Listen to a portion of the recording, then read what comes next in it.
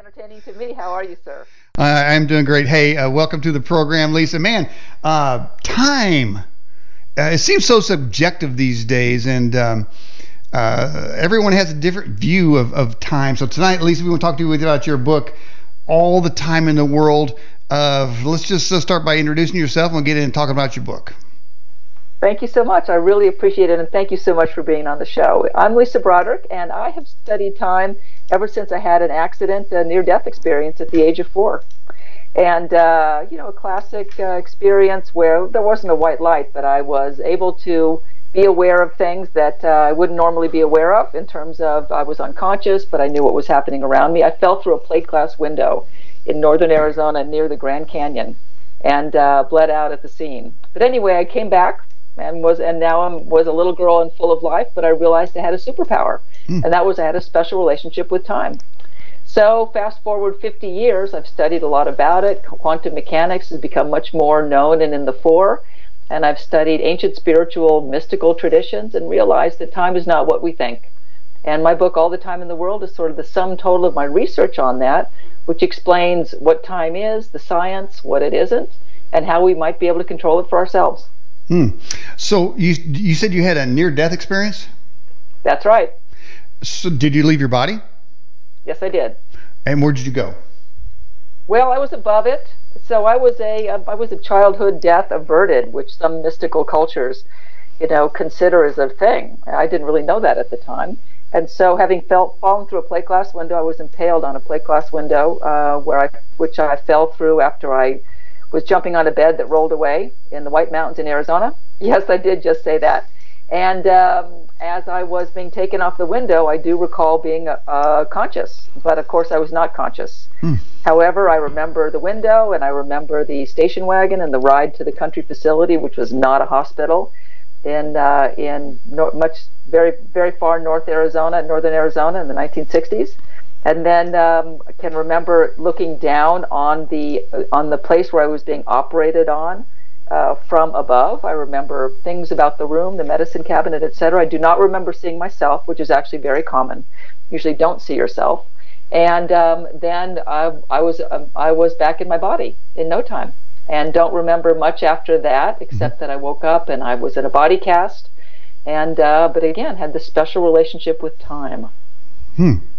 Okay, and welcome to the show, Freely Speaking, and Mishcom. Appreciate you joining the broadcast. If you have a question for Lisa and talking about all the time in the world, just click on the link at the top of the menu of the website. It says guest question, or put your question in the live chat on the website or in our live streaming YouTube channel. Well, Lisa, how long do you think you were dead in this near death experience? It's hard to say. So again, I remember there was the instance, and then again, you lose all sense of time, which is why it's so interesting. I heard a saying, all of life is a near-death experience, right? Yeah. Making time that which we most value. So why do we know so little about it? Hmm. Right? And so my work was really an intent to change that. The truth is, I don't know. It could have been a couple of hours. Again, I woke up much later on after the operation, if you will, after I remember the room distinctly and could draw it to this day. And Daniel, memories are a funny thing. They grow and change over time, right? And so they're informed by current experience going back, but I have this same memory for the last 50 years. So there's something about this memory. Certainly the incident happened. I've confirmed that. With that said, could have been out for a couple of hours and then, in this state, and then what probably was unconscious after that, and then woke up again and was back in my body and went on, not like nothing happened. The world was different, and the world was different in terms of how I could perceive time. I understood time. I'd have dreams about slowed down time, and as a child, I could slow down the field. And Hmm. slowing down the field when you're a little 6, 7, 8 year old running around with a soccer ball could be a very useful thing. Now, today, athletes do it all the time. Hmm. Well, if you've been to our website, you may have noticed we do have a guest topic poll, which is the title is Your Thought on Time, and the choices for that poll question, which people are already responding to, is one, I want to slow it down. Two, it's a human construct. Three, there's never enough. Four, it seems to vary in speed. It doesn't exist in the afterlife. It's just an illusion. Or some people may claim to be a time traveler. So the results of that right now, Lisa, we don't have any time travelers, but we have 54% say that it seems to vary in speed, and 28% says it doesn't exist in the afterlife, and a tie for I want to slow it down, and there's never enough. Well, having all the time in the world, does that mean we get to add time, or are we just better managers? Well, and so this is how I came upon my formula. And in studying time, if you will, going forward from that experience as a little girl and my own many, many, many experiences, in particular of slowed down time, it's easy to experience speeded up time, right? Because that Mm-hmm. happens. We're in a project and we look up and suddenly hours have passed. With that said, slowed down time is a unique thing. And so I started to study other people who'd had experiences of slowed down time. Because in my book, as I recount bowling while the age of 8 and a car crash and other kinds of things, these experiences of flow state seem to happen randomly. What I really wanted to know was whether we could control them. And what I figured out, I believe, is that it's a brainwave state. And it's a brainwave state that our brain gets into, which is a meditative state, but we're awake. But it begs the question, or begs this formula. Time is a material thing. It is. Time exists because things change, right? No change, no time. We'll set that aside. So there's a physical component of time. But there's also a perception component of time. As Einstein famously said, when you're with a pretty girl, an hour seems like a minute. When your hand's on a hot stove, a minute seems like an hour. That's the perception time that we're all well aware of. If we could control better the perception part of that equation, then we could control time. And that is what the book is about. Slowing down time, speeding it up is easy, but slowing it down in particular. Okay. All right. We have this question from our chat here. It says, Lisa, are you familiar with the Mandela effect and if it's related to time travel or timeline manipulation? Well, and I do have a theory about that. I am familiar with the Mandela effect. So imagine we have deja vu, right? You have an Mm-hmm. experience that it's already happened. What if there's the converse of deja vu? Not happened yet. That's the Mandela effect. So Mm-hmm. how might that be, right? And so I have an explanation of time travel that's rooted in science, and it is not discounted by any scientific theory. And so, first of all, time travel exists in quantum mechanics. We all know that, right? Mm-hmm. And so the idea that you could even Einstein acknowledged, who was not a believer in time travel, acknowledged that his Einstein-Rosen bridge, which is a wormhole, could allow for time travel in space. But what about time travel in the United States? Daniel, here's how it might happen. So I'm going to tell a story or explain a little bit about science, and we're all about science here on this show. So we all know about waves, right? Sure. Waves. So there's Love sound them. waves and gravity waves and electromagnetic waves, all Mm-hmm. kinds of waves, right? So let's imagine and waves are the same. They're waves. Waves have amplitude, which is the height, and frequency, which is the frequency that it occurs over time, right? The x-axis. So imagine we're going to consider a sound wave for now, not a light wave, but a sound wave. So I tell the story of two perfectly tuned flutes.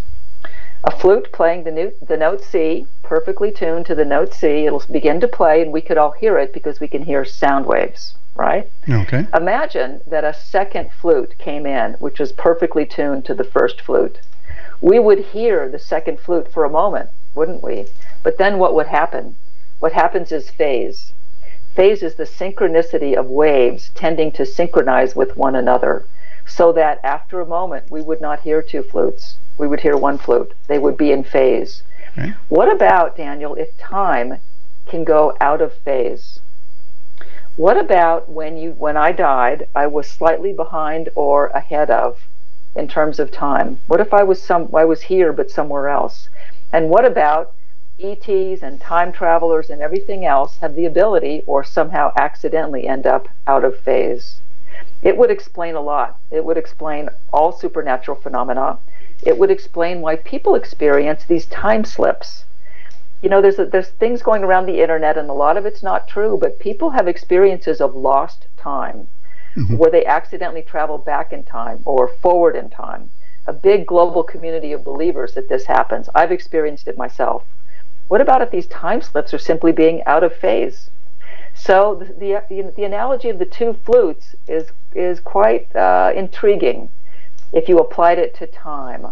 If we were able to be out of phase in time, for instance, someone who died was simply out of phase, you wouldn't see them. Or, as happens a lot, people see their loved ones for an instant or something for an instant out of the corner of their eye, and they no longer see it. Why?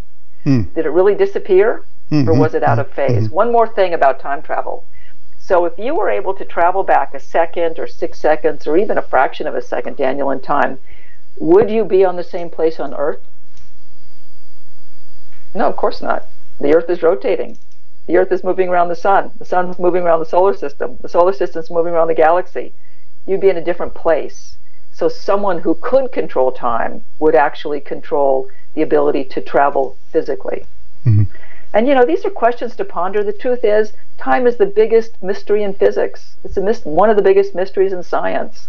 No one really knows. And from the multiverse theory to the block theory to quantum loop gravity, all of the different theories of time, they're all speculation. But one day, Daniel, we will know. I Yeah. believe we will. And this Yeah. book is my offering about how that might happen. Okay. Well, while you were offering that conversation, we had numbers of questions coming in for you, Lisa. This one here says, Lisa, Awesome. when you woke up from being dead, did your consciousness wake first, and did you become self aware of your life death predicament before you opened your eyes? Well, that is an excellent question, and thank you for answering. Since that time, I've had a number of experiences like that, and I wasn't dead, and I wasn't in a death experience. What I believe happens is your brain, it's all about the brain. The brain is a fabulous computer, right? It can be explained in terms of cellular functions and neurochemical interactions, but that does not explain human consciousness, right? The total is much more than the sum of the parts. So when I had a death experience, and by the way, I've studied at the Monroe Institute. The Monroe Institute is the foremost institute in the world for out of body travel and for consciousness exploration. So when I had a death experience at a very early age, it's possible my brain changed forever so that I was able to experience these other experiences of, let's say, out of body travel and have it seem somewhat normal. Mm-hmm. And I have awakened. So to answer the caller's question, I have awakened from one of those experiences, and my consciousness awakens first. And then other things start to happen of physical awareness. So, for instance, seeing through closed eyelids is very common for out of body experiences. That actually has happened to me. An experience of the void. The void is nothingness, but you're conscious, where you're everything and nothing all at the same time. So the answer to the question is, as a child, I don't remember, I was way too young, but many decades later, your consciousness awakens first, would be my experience of it. Hmm. All right. Azur says, Lisa, are dreams to be interpreted against real life? And if not, are they to be totally dismissed? That is a fascinating question, and it's related to time. And so, does anybody ever remember time passing in a dream? Or are you just kind of there? So, back to an original question in your poll, and that is, when in a consciousness state, is there any time? And I believe there is not any time, it is the now. And back to many spiritual traditions, ancient mystical traditions, believe there only is the now, right? Hmm. And a concept that the time is a forward arrow is actually a relatively new concept. So we'll set that all aside. Well, let's go back to dreams. And so I interpret dreams as this. I interpret dreams as the ability for us to map our consciousness in a way that's very personal to us. Now, I've studied dream imagery and dream interpretation for 20 years with the well-known teacher of Western spirituality, Dr. Jerry Epstein. And so for me, in my experience of dreams, I would have a dream. So for instance, last night I had a dream and I was with my mother who has passed away, and my mother appeared to be about 30. Now, if anybody has studied near-death experiences or out-of-body experiences or experiences where they experience people who have died, most people appear to about 30. So I thought that was quite interesting. And also I was lucid in my dream, which is something that I have learned over time, and anybody can learn to be lucid. Lucid in your dream is where you know you're dreaming. So you're in a dream and you know that you're dreaming, Mm-hmm. meaning you can control the dream. It's really, really wonderfully powerful. So I'm in my dream. I know that I'm dreaming. I'm with my mother has died and my sister as she appears now. And I reach into the refrigerator and I pull out some spices which appear to be there. And I look inside and they're very old. I don't know how they got there. It was my refrigerator. And there was a worm in there. And I didn't know if it was dead or alive. And so I took it out of the cabinet and I set it down in the garden, and the worm turned into a black snake and slithered away. Now that's some symbolism, right? I don't Sure. happen to think snakes are bad. My dad was an amateur herpetologist, so I happen to like snakes. But that's clearly a dream of the unconscious, the subconscious, if you will. And so if I were going to interpret that dream, I would look up symbolism for snakes. I would consider what a black snake considered was for me. A spice is the spice of life. It's not something that you live on. It wasn't food.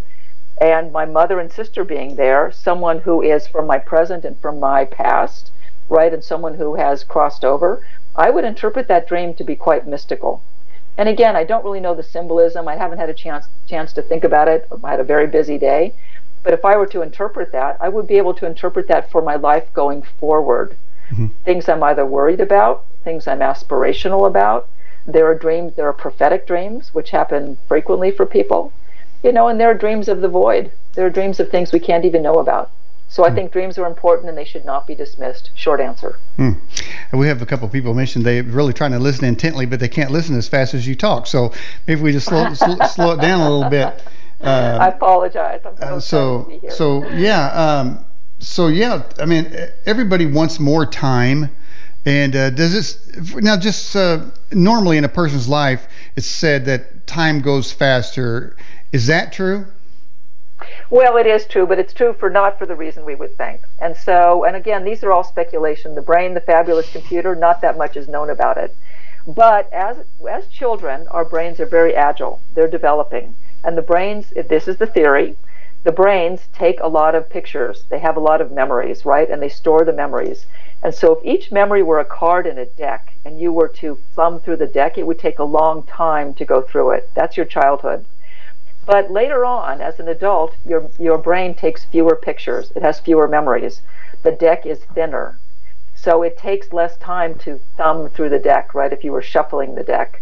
That is why the theory is that time appears to pass more quickly as you age.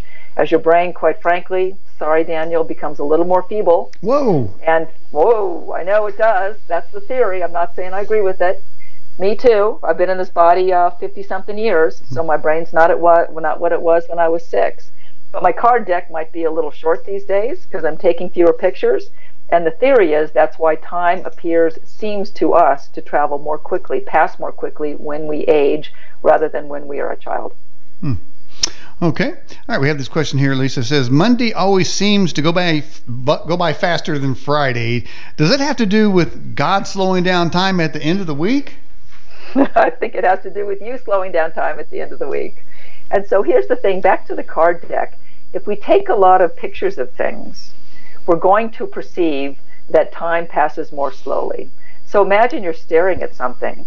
You're staring at a clock face, and the clock face is moving. Time would appear to be moving very slowly. If you are busy throughout your day and simply going through tasks, and you take one picture in the morning and one picture in the evening, it's going to go very quickly.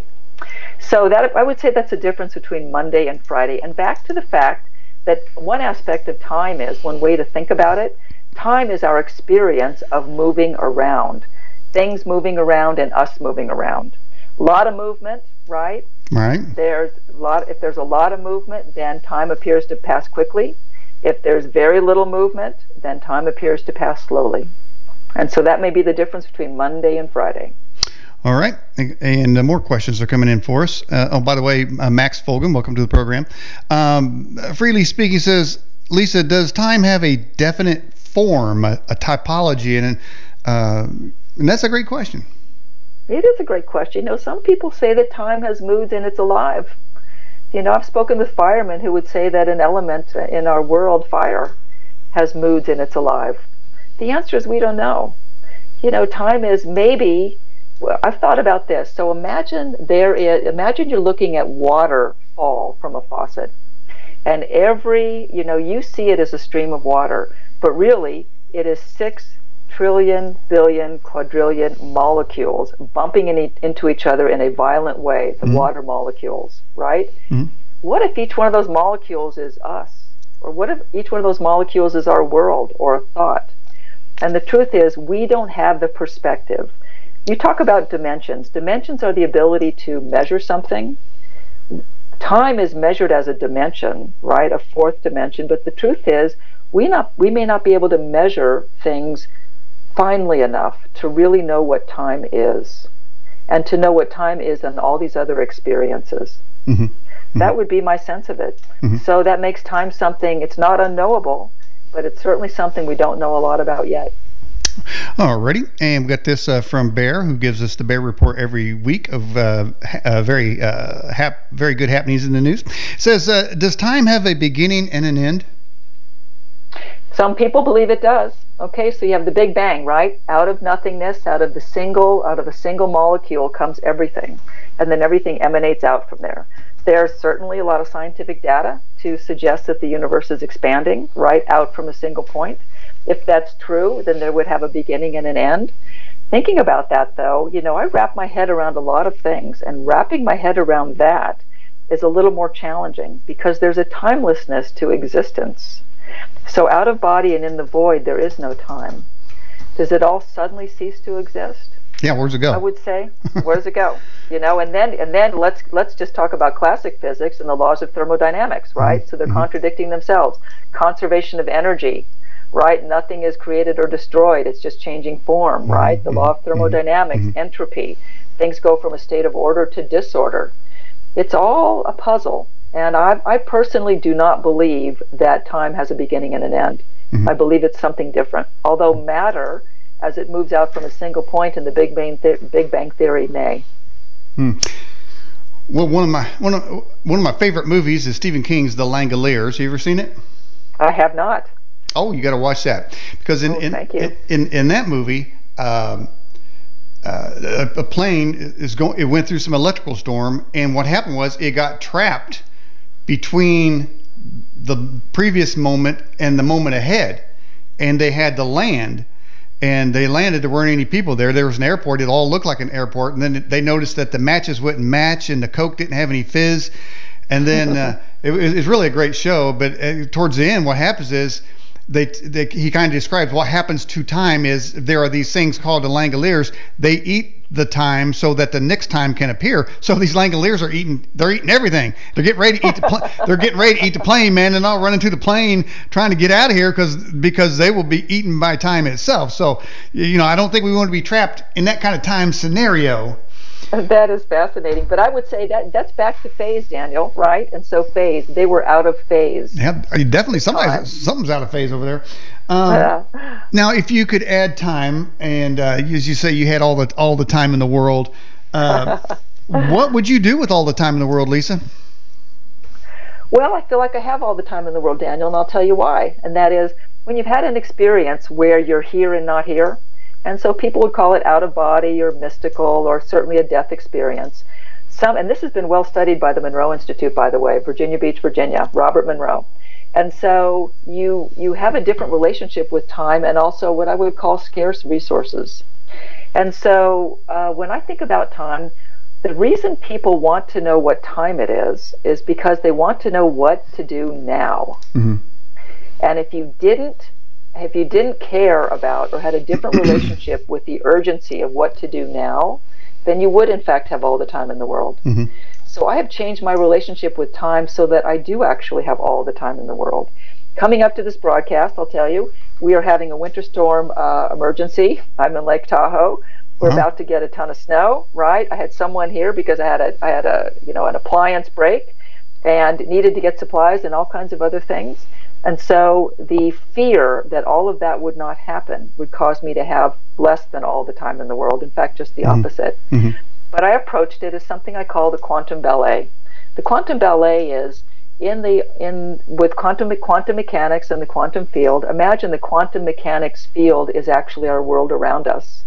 And I want what I want, and you want what you want, and we're in a ballet, right? We're on a stage, so that I may not get everything I want, but my fear that I won't get what I want is going to cause chaos. It's Mm-hmm. going to cause me to bump into each other and not be in a fluid ballet. Mm-hmm. So what I did was I imagined my day before I get up every morning. I go through my entire day from beginning to end, as though it's a fluid, wonderful experience. Even this wonderful discussion with you. And I create it as a way that it will be as spectacular is a word I love, spectacularly delightful, spectacularly enjoyable, which in fact it is.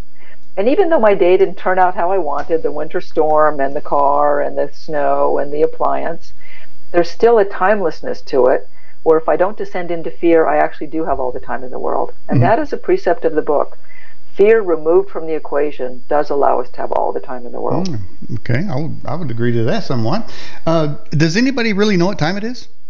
I love that. In fact, I started many interviews with that. The answer is no, and does anybody care? well, if No, and here's why. I was going to ask. It looks to me like you put time in a bottle right there. Time, exactly. Well, I wanted to have wonderful imagery where people could imagine. Again, back to time is something that rules our life to the greatest extent. Besides gravity, time is the number one force in our world that we experience the most, rules our lives the greatest, and we know the least about. Mm-hmm. And so, to help people get their relationship with time, I actually say in the book, when we master time, we master ourselves. There's a lot to be said about that. Mm-hmm. Um, well, you said the time has no beginning, no end, but for somebody, it did end because the group, the Guess Who, said had a song about it called "No Time." And sounds to me like they could have used some more time. But we've always used that phrase. I don't. There's no time. Is there time There's no even? time. Is there time even when we say there's no time? Is there time? Well, the no time is a projection, and so that is very key to the book. A lot of what I use in the book is imagination, projection, imagery, experiencing things ahead of time, and I do it for this reason.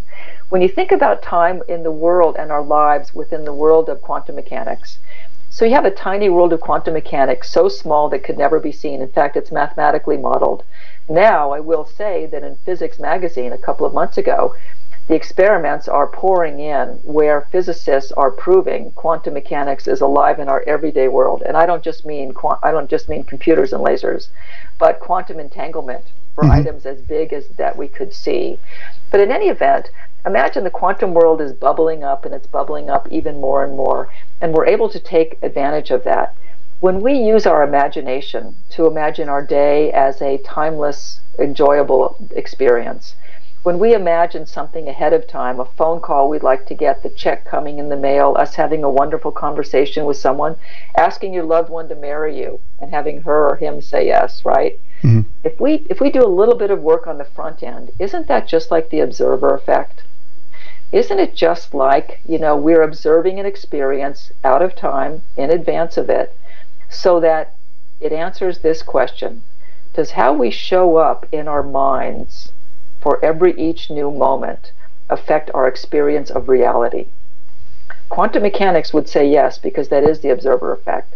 Why can't we apply that to our lives? Yeah, I've always asked that question. Hey, Well, and that's what the book suggests us that we do. you say you're at Lake Tahoe? I'm in Lake Tahoe. Man, I was just over there. Is that lake going dry? It does not appear to be going dry. Okay. It's All right. pretty deep and All right. pretty. All Yeah. right. Now that Lake Havasu's had a bit of a problem, but Lake Tahoe seems to be Okay. All okay. right. Seemed like it was low. All right. I got this question here from Southern Boy. It says, it looks like it's a Bible quote here. In the Bible, Methuselah is said to live 969 years. Did we have a different time clock back then, or was it a physiological thing? And so imagine this. Here's a theory of time, which takes time over millennia. 40,000 years ago, to the extent we know anything that happened 40,000 years ago, man, as it existed at the time in whatever form, perceived time to be chaotic. Items, events occurred randomly. We didn't really know. Then, as we combined into social groups, time became cyclical, right? The Mm-hmm. cycles of the season, the day and the night. Mm-hmm. That's how we perceive time. In Enlightenment, with science separating itself from spirituality, from religion, as a result of the church, we perceive time to be a forward arrow, always pointing forward, where the tip is the future and the tail is the past, and we're right in the middle Mm-hmm. Right. somewhere. The truth is that the nature of time, over time, it could be any of the above. And so I think that when you hear stories going back that far, why couldn't it be that there have been many civilizations such as ours? Why couldn't it be that some of the wisdom and some of the things you read about in the Bible, the giants, right? Right. The Elohim, all kinds of unexplained things.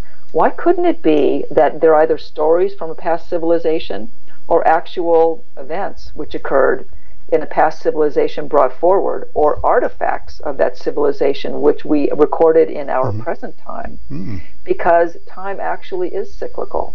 And there have been many, many incarnations. How old is the earth, Daniel? Right? Pretty old. And we're It's the as old as only it's as old incarnation. as time itself. Well, and so we're the only incarnation of sentient beings who've gotten this far. I would think that if you were to say something that was crazy, I would think that's crazy. Hmm. That we're the only civilization on Earth ever, just the first, and we're just spontaneously here, and we're the only civilization in the entire universe that's sentient. Both of those seem a little crazy to me, Yeah. which suggests that a lot of the stories in the Bible may actually be rooted in fact, stylized in a way, so they're handed down from, as we say, lip to ear, where we tell stories which become more and more embellished over time, but maybe rooted in fact. Mm-hmm. Yeah. So I did a Google search uh, on time in the Bible, and there are several time references to times. For here we have up on the screen here, Daniel 2:21 says he, or that being God, changes times and seasons. Of course, and it says he sets up kings and removes them, and he gives wisdom to the wise and knowledge to those who have understanding. So right there Mm-hmm. it says that God changes time. Then in Isaiah, it looks like it says, this is interesting here. It says, behold, I will bring the shadow of degrees, which has gone down from the sundial 10 degrees backwards. Right there is negative 40 minutes. There, God actually moved the clock back. You talk about adding time. So 10 degrees is approximately 40 minutes. And it looks like on this one here in Joshua, it said the sun stood still and the moon. There, I would say, and it said it lasted the whole day. It looks like God added 24 hours. So it seems like he can change time. And according to the scripture, he said, and here's another one where it says he added 15 years to somebody's life. So he's reversed time, he's added Right. years, and he's stopped time. So it seems that God seems to be kind of self-declared in charge of time.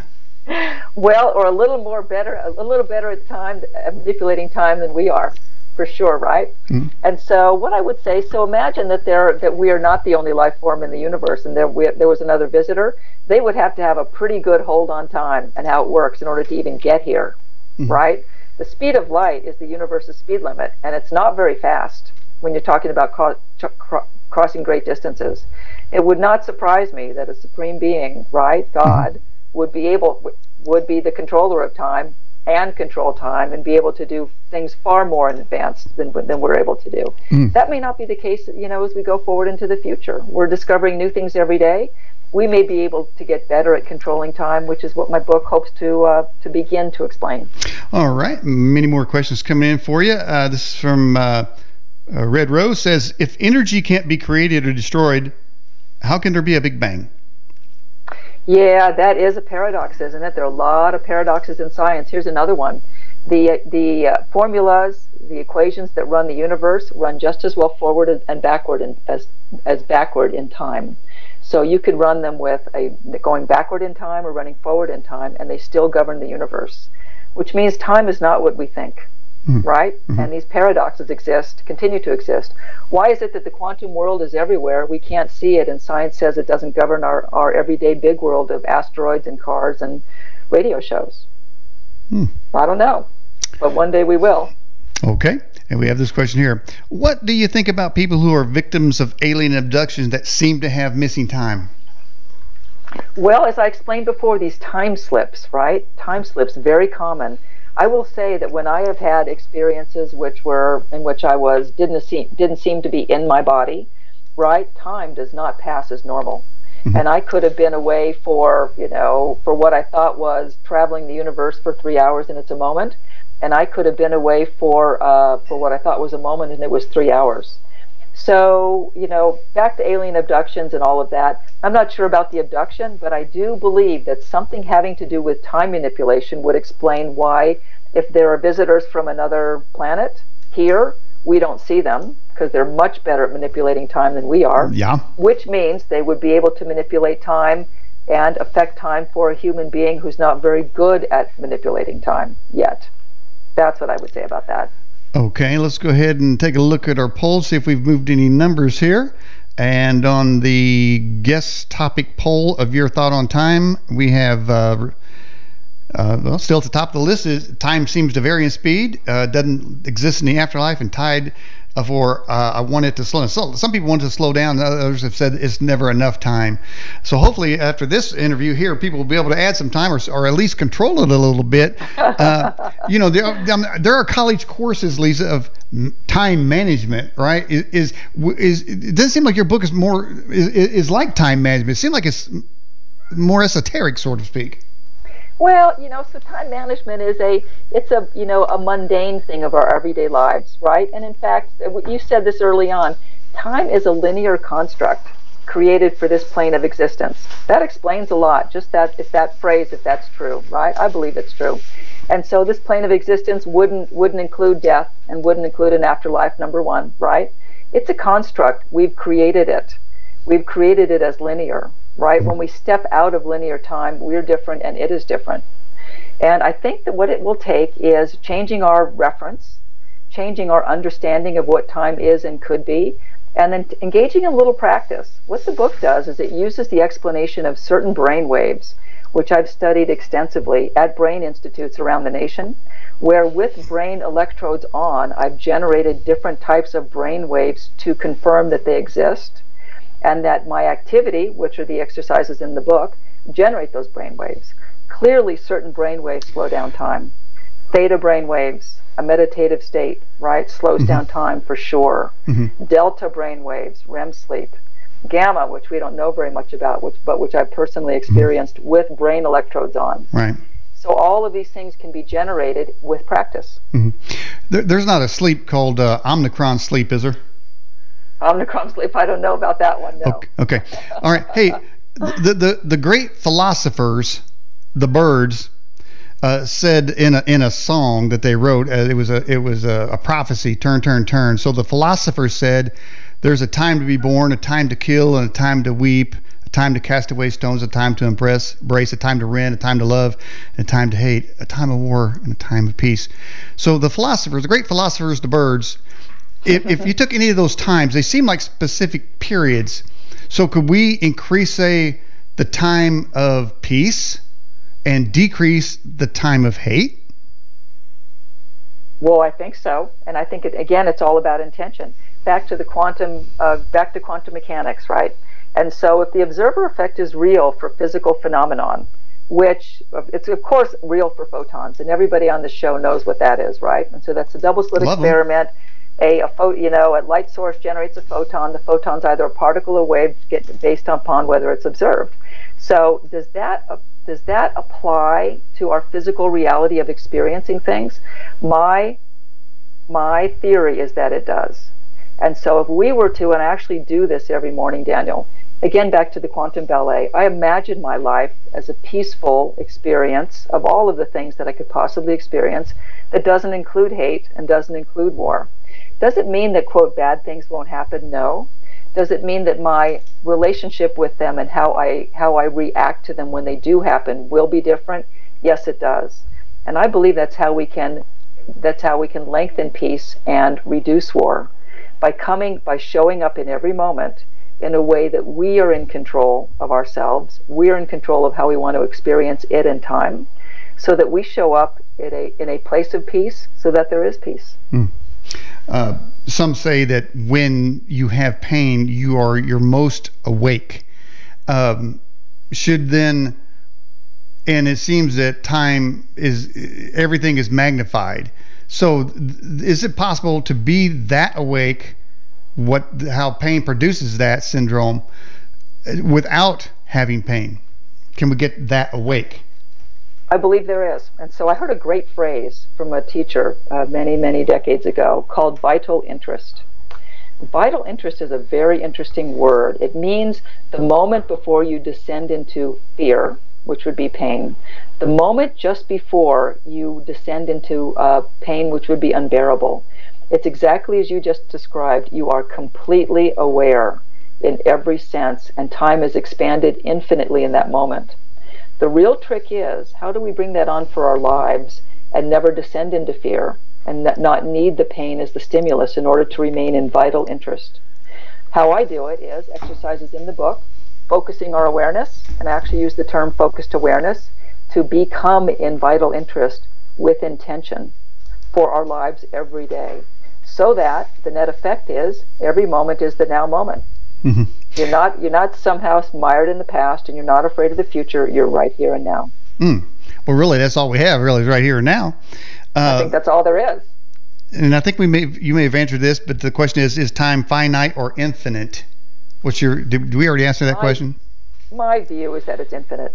There's no beginning and no end. That's my Hmm. personal view based on my experience. The truth is, again, time is the reason why. Does anybody really know what time it is? The answer is no. Why? It's the biggest mystery in science. But Mm. my experience would be that time is infinite. Okay. Is time quantitative or quantitative? Did I say that right? Quantitative or qualitative? Is that the Correct. Nice question? job. That's what I wanted to say. So we do measure time as a quantity, right? We measure time with ticks in a clock and all kinds of things and atomic clocks. But the truth is that measurement of time is simply because something is moving. If the clock weren't moving, there wouldn't be any time on the clock. If nothing were moving, there would be no time. Hmm. So time does have a quantitative aspect, but I believe it has a qualitative aspect as well. And that's our perception. The qualitative aspect is how we perceive things. When you are focusing on something to the exclusion of everything else, when you're holding your newborn for the first time, when you have a magical kiss, your first kiss, or it was just magical for some reason, there's a qualitative aspect to it. So I believe the answer is that it is both. There's a physical component, which is quantitative, and there is a perception component, which is qualitative. Okay. All right. Smoke C says, Lisa, what does it mean when you feel your being or spirit leaving your body and you can't seem to control it? Well, I happen to think that those experiences are gifts, right? And it's probably the same experience that we experience when the body dies. And I tell a story in the book, and it's a very personal story, and that was my mother at the end of her life. She knew that she was going to die. She had lung cancer, and we were at Mm. home. And she was very clinically minded. She was an economist by training. And I said to her mom, I think when you die, you don't go anywhere. She knew I'd been working on this book. This was only a couple years ago. And she said, yeah, well, and I said, when you die, and we had a pretty good idea that she would die that night, and she Oh. did. And so she was in her, she it was the end of her life, and she was quite ill. And so I said, Mom, so when you do die, why don't you see whether you can do something? And I said, I think electricity is the easiest thing to manipulate. And the reason I say that, Daniel, is I've had many experiences with electricity. Touching a light bulb and it shatters when I'm in a particular state, right? Things go on and off. And not in a way that's scary, but in a way that got my attention. So she said, "Oh, I don't know." And I said, "Well, if it's not true, then nothing happens. But if it is true, do something to let us know you're still here." So she died at 2 a.m. that next morning, overnight, and we were together with her in her home. And I was with her in her bedroom. I, my sister, and my brother, who's a physician, and his wife were out in the living room. And then about 2 hours later, we didn't call the coroner. There was no real reason to. We knew that this was going to happen. And about 2 hours later, around 4 a.m., I got an overwhelming sense that something was going to happen. And I'm pretty intuitive. So I got my sister up off the floor. We've been sleeping on the floor and moved into the living room. At that moment, the radio next to her bed went on, full blast. Now, my brother had been there for a couple of days, and he said that radio's never gone on. It's not on a timer. So, number one, the radio goes on. The television resets itself. It tries to go on, which my sister-in-law saw. So the radio and the television, two electrical things, right? So we're a little rattled, but we're okay. And then we wake up in the morning and things happen, and they take her away, and we drive to my brother's property, which is about 100 miles away. And we're sitting there and we're thinking about life, and he gets a phone call, and the phone call is from the Medi Alert people because my mother had a pendant for emergencies, and they said, "Where is your mother?" And my brother said, "My mother has died." And she said, "Well, someone is depressing her pendant." And he said, "Well, it's next to her bed, and it is next to her bed, and the house is locked." So that what had Oh. happened was, could we really explain that? My brother, who was a physician, was had his worldview changed a little bit about where we go when we die, and maybe for a while we don't go anywhere. Hmm. Wow. Uh, Well, I'll tell you what though. I was talking to the wife and I said, "Hey, where you want to go to eat?" All of a sudden, the television came on, and Google started saying, "Here's some suggestions." I was like, I said, "That's it, man. That voice thing for Google is done." Okay, some people It's use done. Siri, but man, I mean, just That's it a just little come on. I different said with you. the television just turned on and started talking to me. So I mean, so that's spooky enough. Let alone if you got buttons going off here. I see somebody in the live chat said. Um, that what did they say? Well, they deleted it. Okay, I was going to read that. All right, here we go. So let's get to another question. It says, "Have you ever become totally conscious in your dreams, and did you get a rush of power knowing that you could do anything in your dreams?" Yes and yes. And the power again is, we talk about power, and so power can be both a healthy thing and an unhealthy thing. I've never experienced power in a dream or in a conscious state which was not completely of love. I'll just put it that way, complete goodness. So yes, I was infinitely powerful in a way that I was infinitely love and loving. Mm. Now, time can be a curse too, as well, and that is most certainly demonstrated in probably several Twilight Zone episodes, but one in particular was the one that talked about time, and I think the title of it was "Time Enough at Last" with Burgess Meredith. Are you familiar with that show? I'd have to think back the original. Yeah, that's original. Basically, there had been a nuclear war, and this librarian went to the library vault. He went in there to get a book, and the door accidentally shut. Then the world blew itself up, and then when he came out, the city was blown up, and because he was safe because of that thing. And then he's looking around, and there's nobody there. Everybody's gone, and then he goes, "Wow, I finally got enough time to read all the books I want." And then, like your book here, time enough to read. He had time enough to read. Finally, that's all he wanted his whole life. Time enough to read. Wow. So nobody could bother him. Nobody could disturb him. He could read every book, and he was looking at the books because the books were blown out of the library. I want to read this one. I want to read that one. I want to read this one. He was so excited, and he reached for a book, and his glasses fell off, and they broke, and he couldn't see. Oh. So Well, I he would I would have guessed actually that he was probably dead in that dream. That so he had actually died and had his wish Well, for that all was the time in that the that world wasn't that he his did. dream. Yeah. That wasn't his dream. It turned out to be a nightmare. So he went to Nightmare. so he had all the time now that he ever wanted. Unfortunately, he couldn't read. So Oh my so goodness. he's all alone with no books to read. All right, Oh. so here we go. That's the way Twilight Zone is. Okay. Rose says, Lisa, who invented time? Well, so I happen to be believe my personal beliefs are that we are not alone, and there's a supreme creator being, which is all loving, and so if that's true, and there's a wonderful phrase I heard to explain that, which is kind of a paradox, and that is, we're in a dream being dreamed by the ultimate dreamer. Isn't that a beautiful way to think about it? So, there's an ultimate dreamer, and we're part of that ultimate dreamer's dream. Hmm. And we're dreaming in that ultimate dreamer's dream. Hmm. We're all part of it, but there is an ultimate dreamer. Hmm. Well, we the question was asked earlier: is there a beginning? Is there an end? And then this question here was, who created it? And uh, there is another verse in the Bible about time, really the kind of the final speaking on that, and then looks like it's Revelation 10:6, and it says that God swear by him that liveth forever and ever, who created heaven and all the things that are therein, and the earth and the things that are therein, and the sea and things that are therein, that there should be time no longer. So it seems that God has a finality, that there will be an end of time. But I think now that goes kind of one of the things in our poll question: is time a human construct? Because it seems that when you look at the supreme being, God obviously operates outside of time. So there must be because you talk about science, the only logical when you crank it down. Well, who invented this? Who invented? Where did the aliens come from? Where did the Big Bang come from? Where did the material for the Big Bang come from? Who initiated the Big Bang? And these kinds. If you keep going back, you've got to come up. You've got to say, well, somebody made the stuff for the Big Bang. So there's got to be Right. something. And the only scientific logical answer is there's something, someone, some creator being that is beyond the scope of time and space. And so there, right there, he says that there will be a time when time is no more. And I guess in that case there, we can all throw our Fitbits away, our wristwatches, our cell phones, and we won't need to check the time every second. All right. And that sounds like heaven to me, Lisa. All right. It does. Let's get to this question here.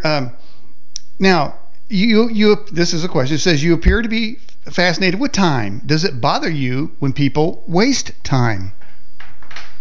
So it is. No, it doesn't, because everyone can lead their life in their best, most possible fashion that they would like to. But I will comment though, and that is the book was still being written while the pandemic was beginning and going into it. And so I lived in New York for many years. I consider myself a New Yorker. Being busy was a badge of honor, right? How busy you Mm-hmm. were meant you were important, Mm-hmm. as though every minute were $100 and you wouldn't waste even one of them, and you're just busy, busy, busy. Boom, then everything stops. What happened? People are burned out, bummed out, overwhelmed, hopeless, and helpless. Why? They lost their relationship to time. They lost the meaning in their life due to time.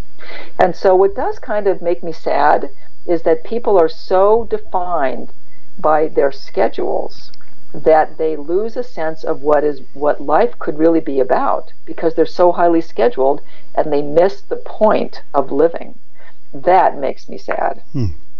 So, if you were to suggest to somebody three things they can do on a daily basis to, let's see, how's your book put it, to have all the time in the world, what three things could a person do tomorrow to to increase their time or their experience of time?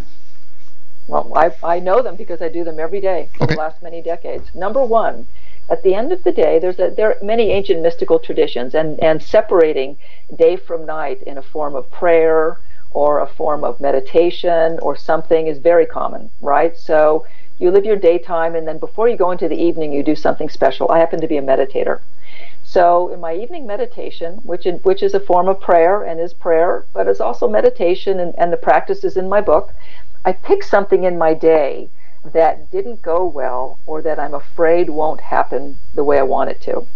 So imagine I really need a check to come and the check didn't come today.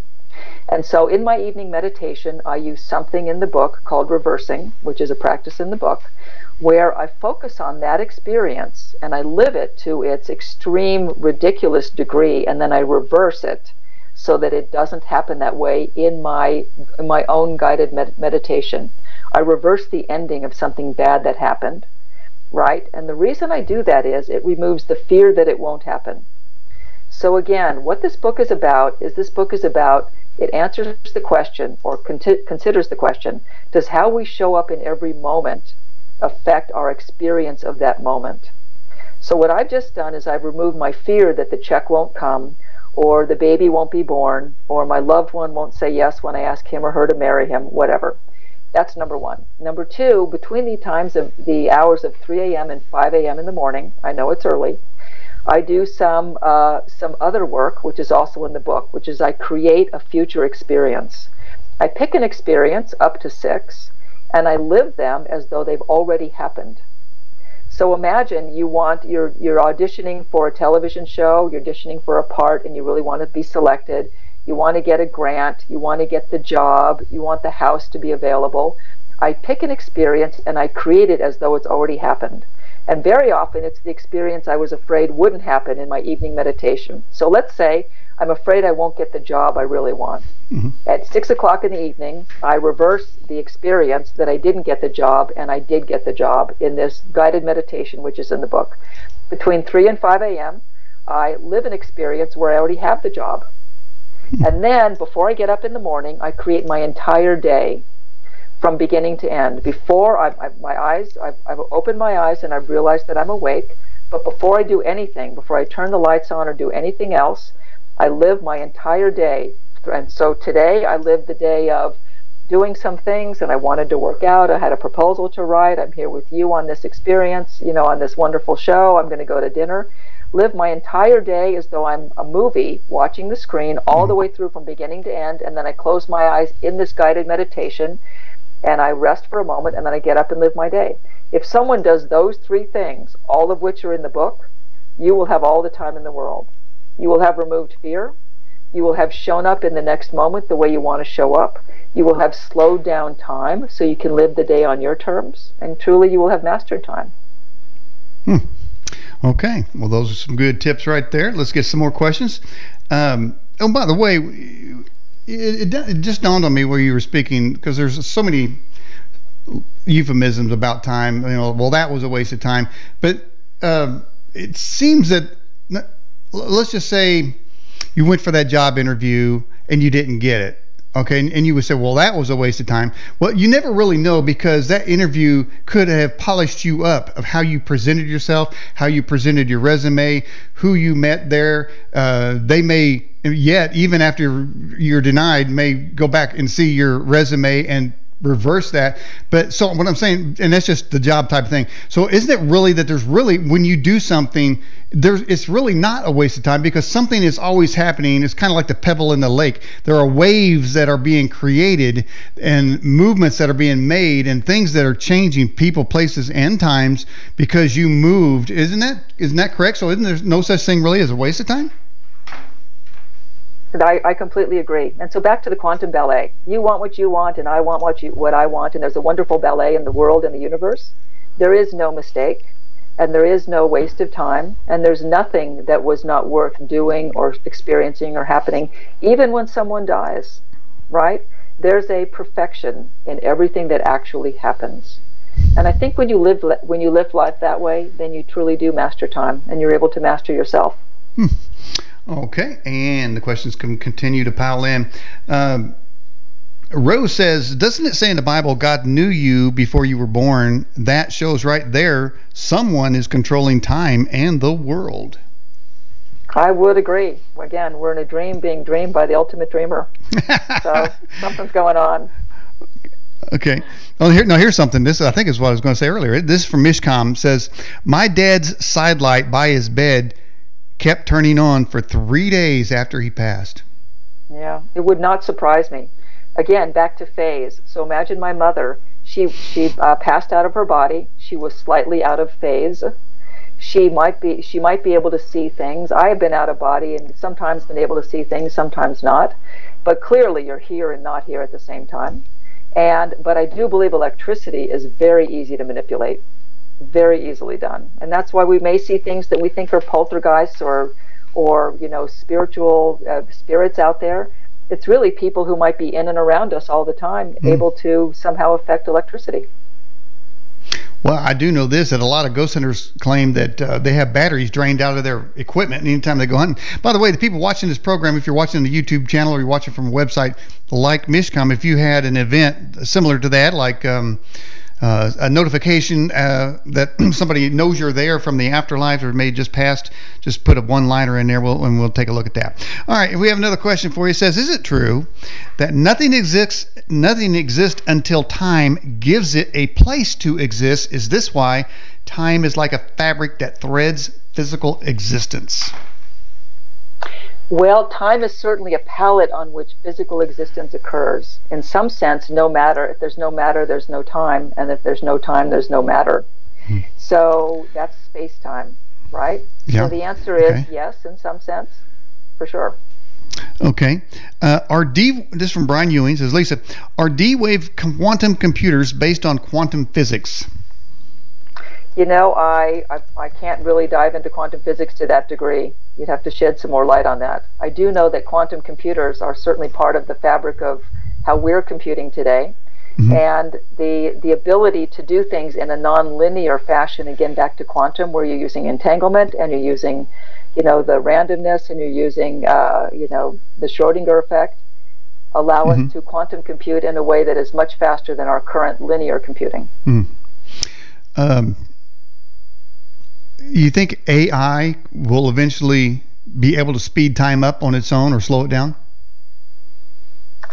It's interesting. And so what is it? Remember we talked about the brain? So Mm-hmm. the brain, which can be explained in terms of cellular functions and neurochemical interactions, but it doesn't explain human consciousness, which that is greater Nope. than just the sum of the parts. Mm-hmm. Right. So AI would have to be conscious for that. So can the sum of the parts of a machine become conscious? We wondered this for 100 years. It's the source of many many famous stories, right? Mm-hmm. Many famous science fiction stories. I think that if it gets to that point where it gets to consciousness, sure it can, because we can. I think consciousness can manipulate time, Mm-hmm. whether it comes from a machine which became conscious or whether it comes from a human being. Yeah, there's a strange passage in the Bible. I believe it's in the book of Revelation. It says that talking about the beast, and it says that people gave power unto the beast that it may both see and speak, and power was given unto it. And so I know that AI scientists around the world are trying to get AI to have consciousness. And my feeling on that, Lisa, is it's not never that humans can't put in empathy because it's digit based. And so let's say, well, we have so much food and so many people. Well, so many people got to go, and so they'll just do the math. The AI would seem like it do the math because it can't have that conscious in there. But it sounds like this beast thing, somebody's going to give it control anyway, and they're going to say, you can start eliminating people. They're going to say, well, the computer said that. We didn't say that. The computer said it's best. They just blame the computer, man. Well, yeah. Right. So In that's some us. sense, I would say in some Whew. sense, a beast is fear. When you feed fear, it grows larger, right? So we Mm-hmm. need to, the opposite of love is not hate. The opposite of love is fear. So first, number one, don't feed fear. Mm-hmm. And number two, Daniel, there is a great phrase. It's called the heart in humanity. And that is, it really is compassion. And babies are born with natural compassion.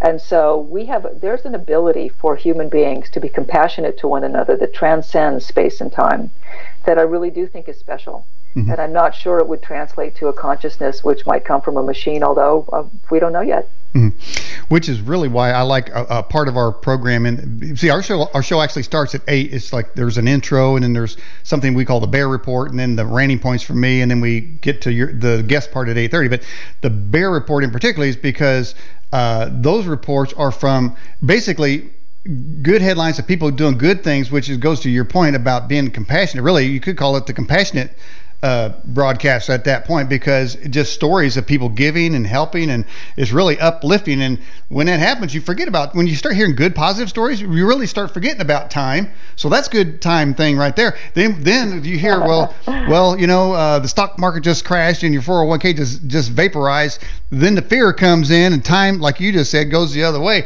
So That's right. we've got to mediate that. We got to accentuate the positive, and then lessen the negative. Like the story, the bare necessities That's of it. right. That's some Well, wisdom. He back was a to the prophet. The That's right. bear. What? Back to the three things you can do, right? You can reverse that which is negative. You can create that which is a positive, wonderful experience, right? And you can live your day as though it's all actually already happened. Hmm. That's how you can do that. Okay. Max says, Lisa, have you heard of making a dream body from constant conscious dreaming that is as physical as your flesh body, so while you sleep, you can be about your daily business? Well, that sounds fantastic. No, I really haven't. And I've had a lot of experiences with those types of things.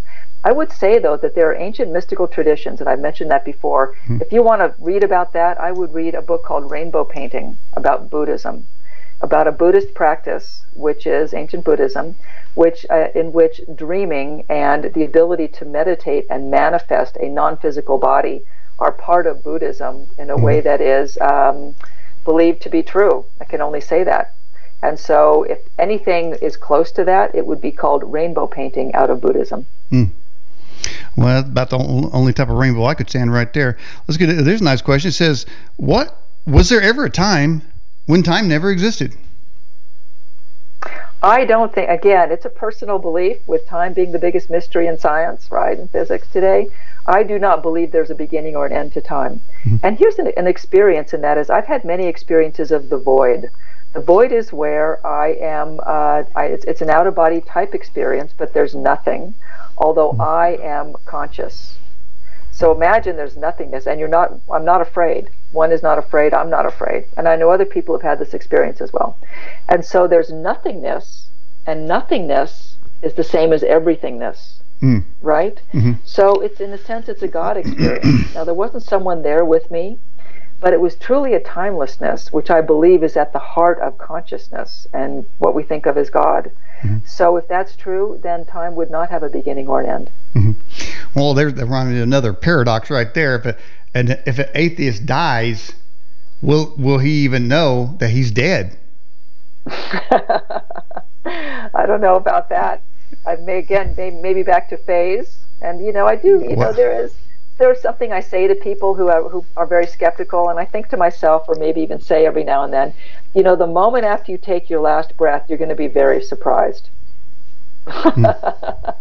Well, we got some shows coming up about life after breath. As a matter of fact, that's synchronicity. All right. What Smoke says? What would happen to our perception of time if we simply ignored all forms of timekeeping and clock watching? Let me check my watch too. By the way, I gotta see what time it is. Okay, go ahead. Well, I practically speaking do that, and I use the word practically speaking. There's it's going back in time, right, and wondering about stories. There's a story that one reason why clocks were invented in Europe was so that trains wouldn't run into each other. Now, if that's true, that is a really practical application of a clock. I'll So I say. would see clocks have a practical application. With that said, the more we can remove that and simply rely on the practicality of it for just the basics that we need in life, if you do need to be somewhere, mostly I completely remove time from the equation. And I go through my life again like the quantum ballet. It's a Mm-hmm. wonderful dance. I'm in Mm-hmm. through my day. I did have to be here, and I did have my friend Andy, the handyman, left 1 minute before this show. Mm-hmm. With that said, everything happened in perfect timing. Mm-hmm. So I'm looking. I'm doing some ancestry checking. See where my great Hmm. lineage comes from. See what kind of kings and presidents is in my lineage. And I can say, by the way, that um, I have a relative that connects me way down the line with Ann Dunham, which is Obama's mother. So I did find that out. But as I'm looking at the lineage and I see this person here, this date and this date and this date, I said, they died. But when you look at the graph, it's like, man, these people dying all the time, and I kind of get this internal feeling thinking, I better get on it, man, because I'm going to be on that. I'm going to be in that tree. Somebody's going to be looking me up, So I got things I got to do. I need more time, Lisa. I got all kind of stuff I got to do before I get in that tree. Well, then practice the three things.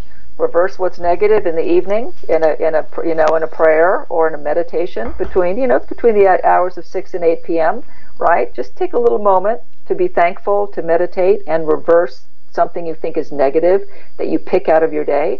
Around the time of 3 to 5 a.m., which in most mystical traditions, including Kabbalah, ancient Christianity, India, Buddhism, it's a very, very prophetic time, the time of the Mm, prophets. So if you can wake yourself up, do not turn the lights on, mm-hmm. but simply go through one of the meditations. And by the way, a guided meditation for doing that is on my website under Mm-hmm. bonuses. So so You can how download that website. so how is it that witches own a particular hour? There's the witching hour. How come they get a whole hour? How do they get to make I that don't, claim?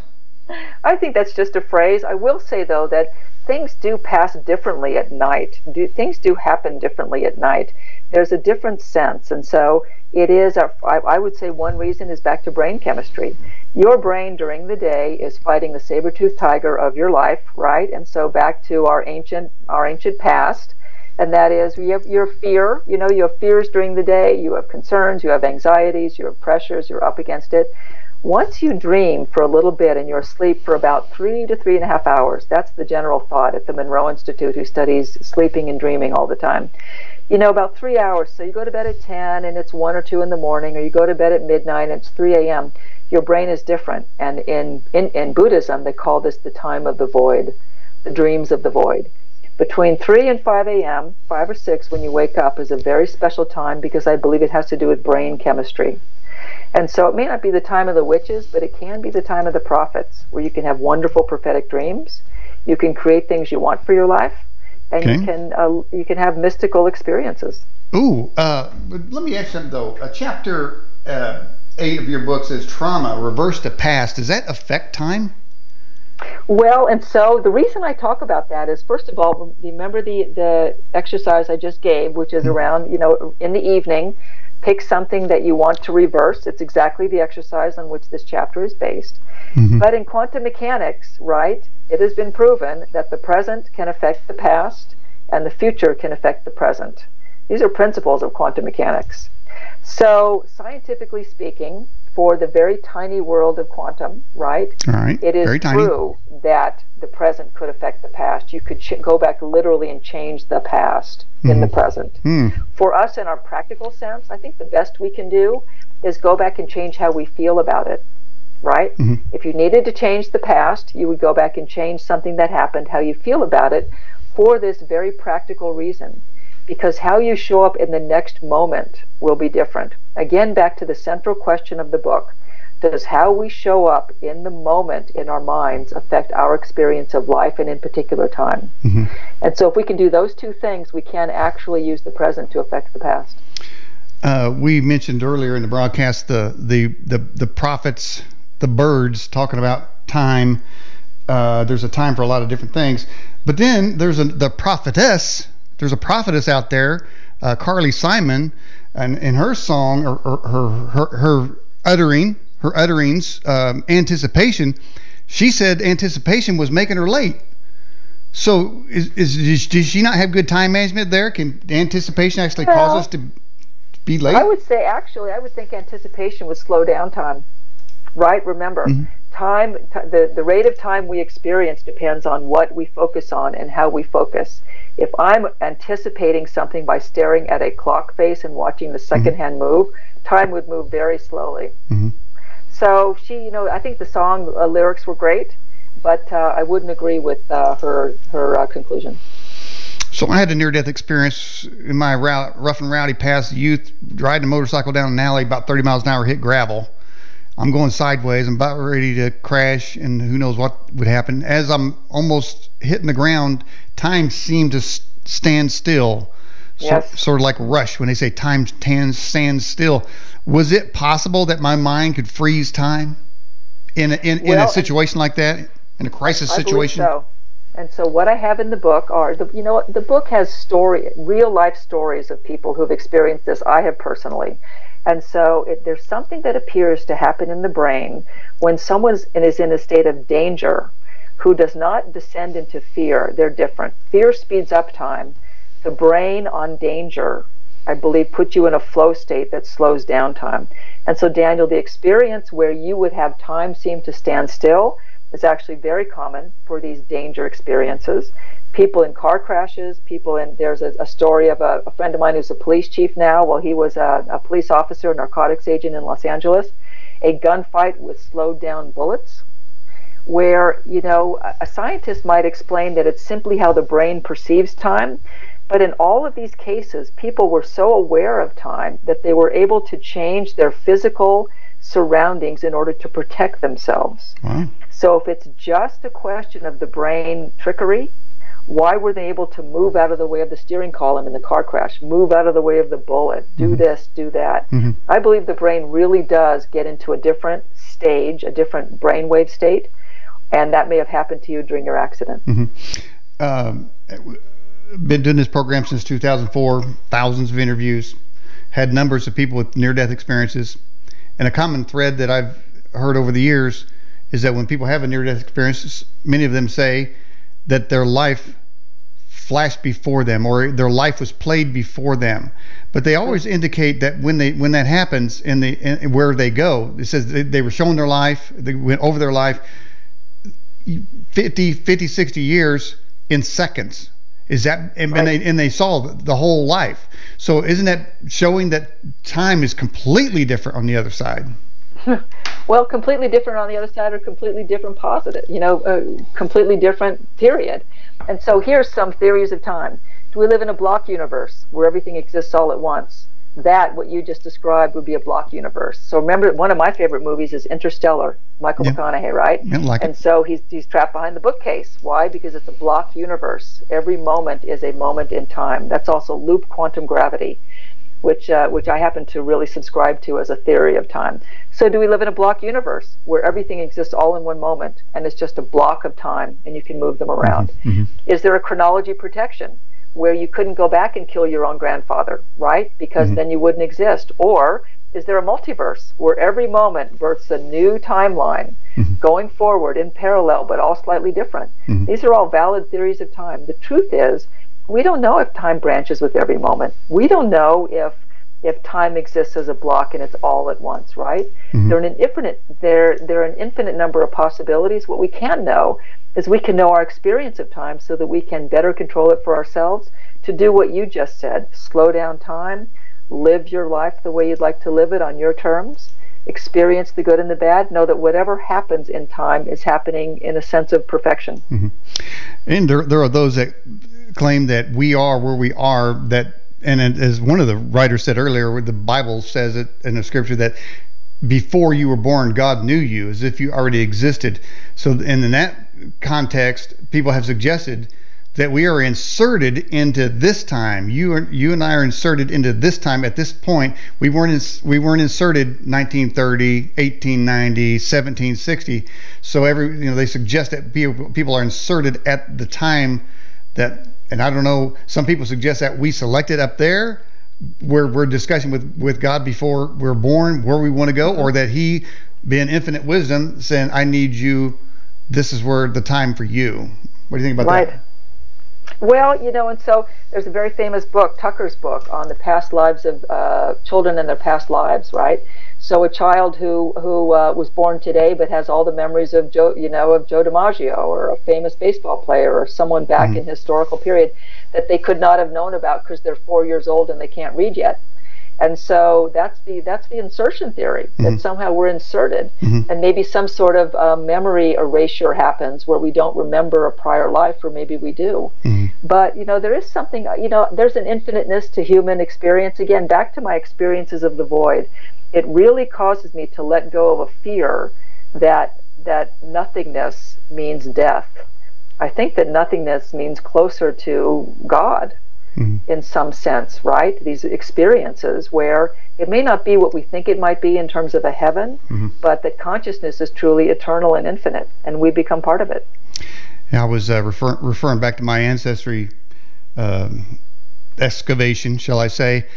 My father's name is Edward F. Ott Jr., and so I found him.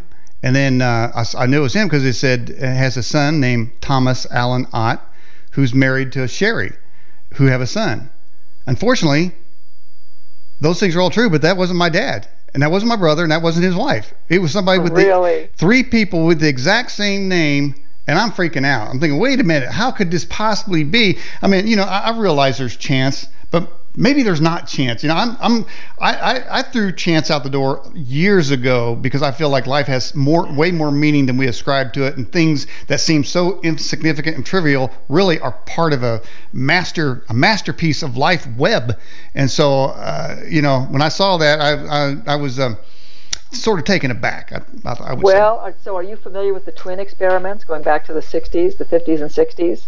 No. So identical twins separated ended up choosing spouses with the same names, naming their children the same, having the same experiences, separated, never met one another, but they were followed as part of an experiment. Hmm. So there is something to all of that. That may be again the theory in quantum mechanics that consciousness is non-local.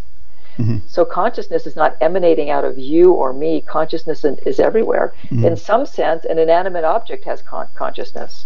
So let's say a rock has consciousness because a rock can grow and decay. It can accrete dirt and it Mm-hmm. can decay dirt, It can right? it can vibrate too. It can vibrate It can too. vibrate. Yeah, it can vibrate too based on heat. So a plant has all the consciousness of a mineral or a rock, but it can seek food and digest food, right? Plants have feelings too. If you build out a plant, you would know that. Mm-hmm. Animals can do everything rocks and plants can do, and they definitely have feelings, right? Humans have all of that, and humans can do one thing which seems to be unique, but we're not sure yet. Humans have a consciousness which allows them to seek to become. So my cat Al can't really choose to be the best cat in the world.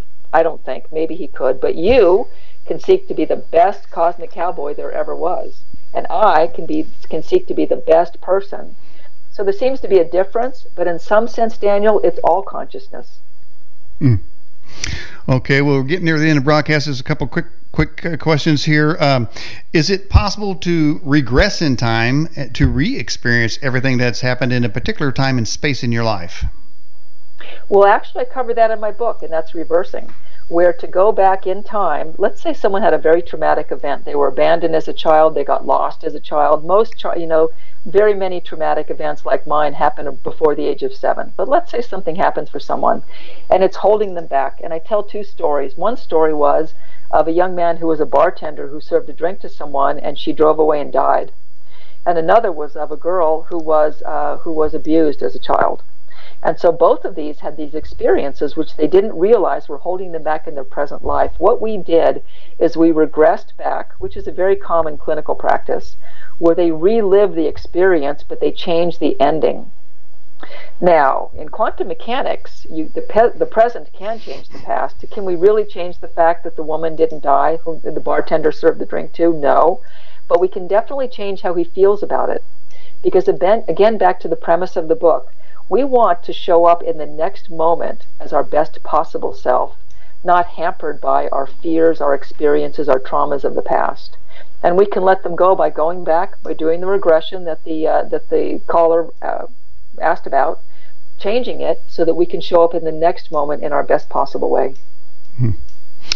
Okay. Here's Freely Speaking says, Lisa, what do the lines on the palms of our hands have to do with time? Psalms 139:13 speaks about this. Honestly, I don't know. What I would say is there's so much. First of all, the Bible is an amazing, amazing book, right? With tremendous wisdom in it. And I think we can find wisdom in it in all kinds of ways. And we may not know what the significance of a particular passage is in our time frame, but it may have had actual physical or even scientific significance in the past. The truth is, I don't know, but they may Mm-hmm. certainly be related. Yeah, don't palm readers? Isn't there something on your hand they call the lifeline? And if I guess if you have a long one, you have a long life. Now here's the thing. I went fishing and I fell on some rocks, man, and I cut that lifeline. so Ah, so I'm really glad that might just be a myth, but because I could have cut something short there. I'm still here. And I got a lot of living left to do, like Dirk Bentley does too. He got a lot of well, living left to do. But so I mean, so is that just made up stuff? so back to phase, right? So phase, the two flutes. Imagine some people have a better antenna for being able to perceive future events in time or events that we think of as future, but maybe all time exists at once. So maybe the palm reader is simply using your palm as a tool, and they simply have a better antenna for being able to perceive time that hasn't happened yet and are able to say things to people which may seem like a prophecy. But the truth is, they're out of phase. They are able to perceive time, and again, back to the block theory of time, where everything happens in every moment and there's only the now moment. Maybe they're able to, because of their special antenna, know things about the future that other people don't know, and they're just using your palm. Mm. All right. Final question. Let's go with this one here. How is time related to vibration, and how can time be influenced with vibrations? Well, Nikola Tesla, if you want to think about the universe, think in terms of frequency and vibration, right? It really is all of that. Back to the wave, right? Mm-hmm. Back to amplitude and frequency, right? Mm-hmm. So frequency, amplitude, vibration, waves of time, phase. I think when we master time, when we're able to master time as humanity, our whole worlds will open up to us. Fear of scarce resources, fear of dying, all of these things. Mm-hmm. If you knew that nothing and no one ever died, and simply when you died you were in a different phase, would you be at all afraid? I Mm. think we're going to discover things that are beyond our imagination and wonderful things that are waiting for us, and it does have everything to do with frequency and Mm. vibration. Well, unfortunately, Lisa, we are out of time. Well, Uh, we've had a wonderful time. we've had a wonderful time, but we're out of time. So it's time to say goodbye. So there's all kinds of time things here going on. Anyway, how can people get this book? Well, so on the internet, Lisa Broderick and lisabroderick.com. If you Google that, I'm sure you'll find me. I'm on all social media. And so Twitter, Facebook, all of the regular social handles, all my name. The book is All the Time in the World, and if you Google that, you'll find that, and available at all major booksellers. Okay. Well, Lisa Broderick, I appreciate you coming on the Edge broadcast tonight. Daniel, it has been an honor, and it has been spectacularly enjoyable, just like I imagined. All right. Well, I appreciate you coming on then. Thank you so much. Thanks so much. Take care. Good All right. night. Bye bye.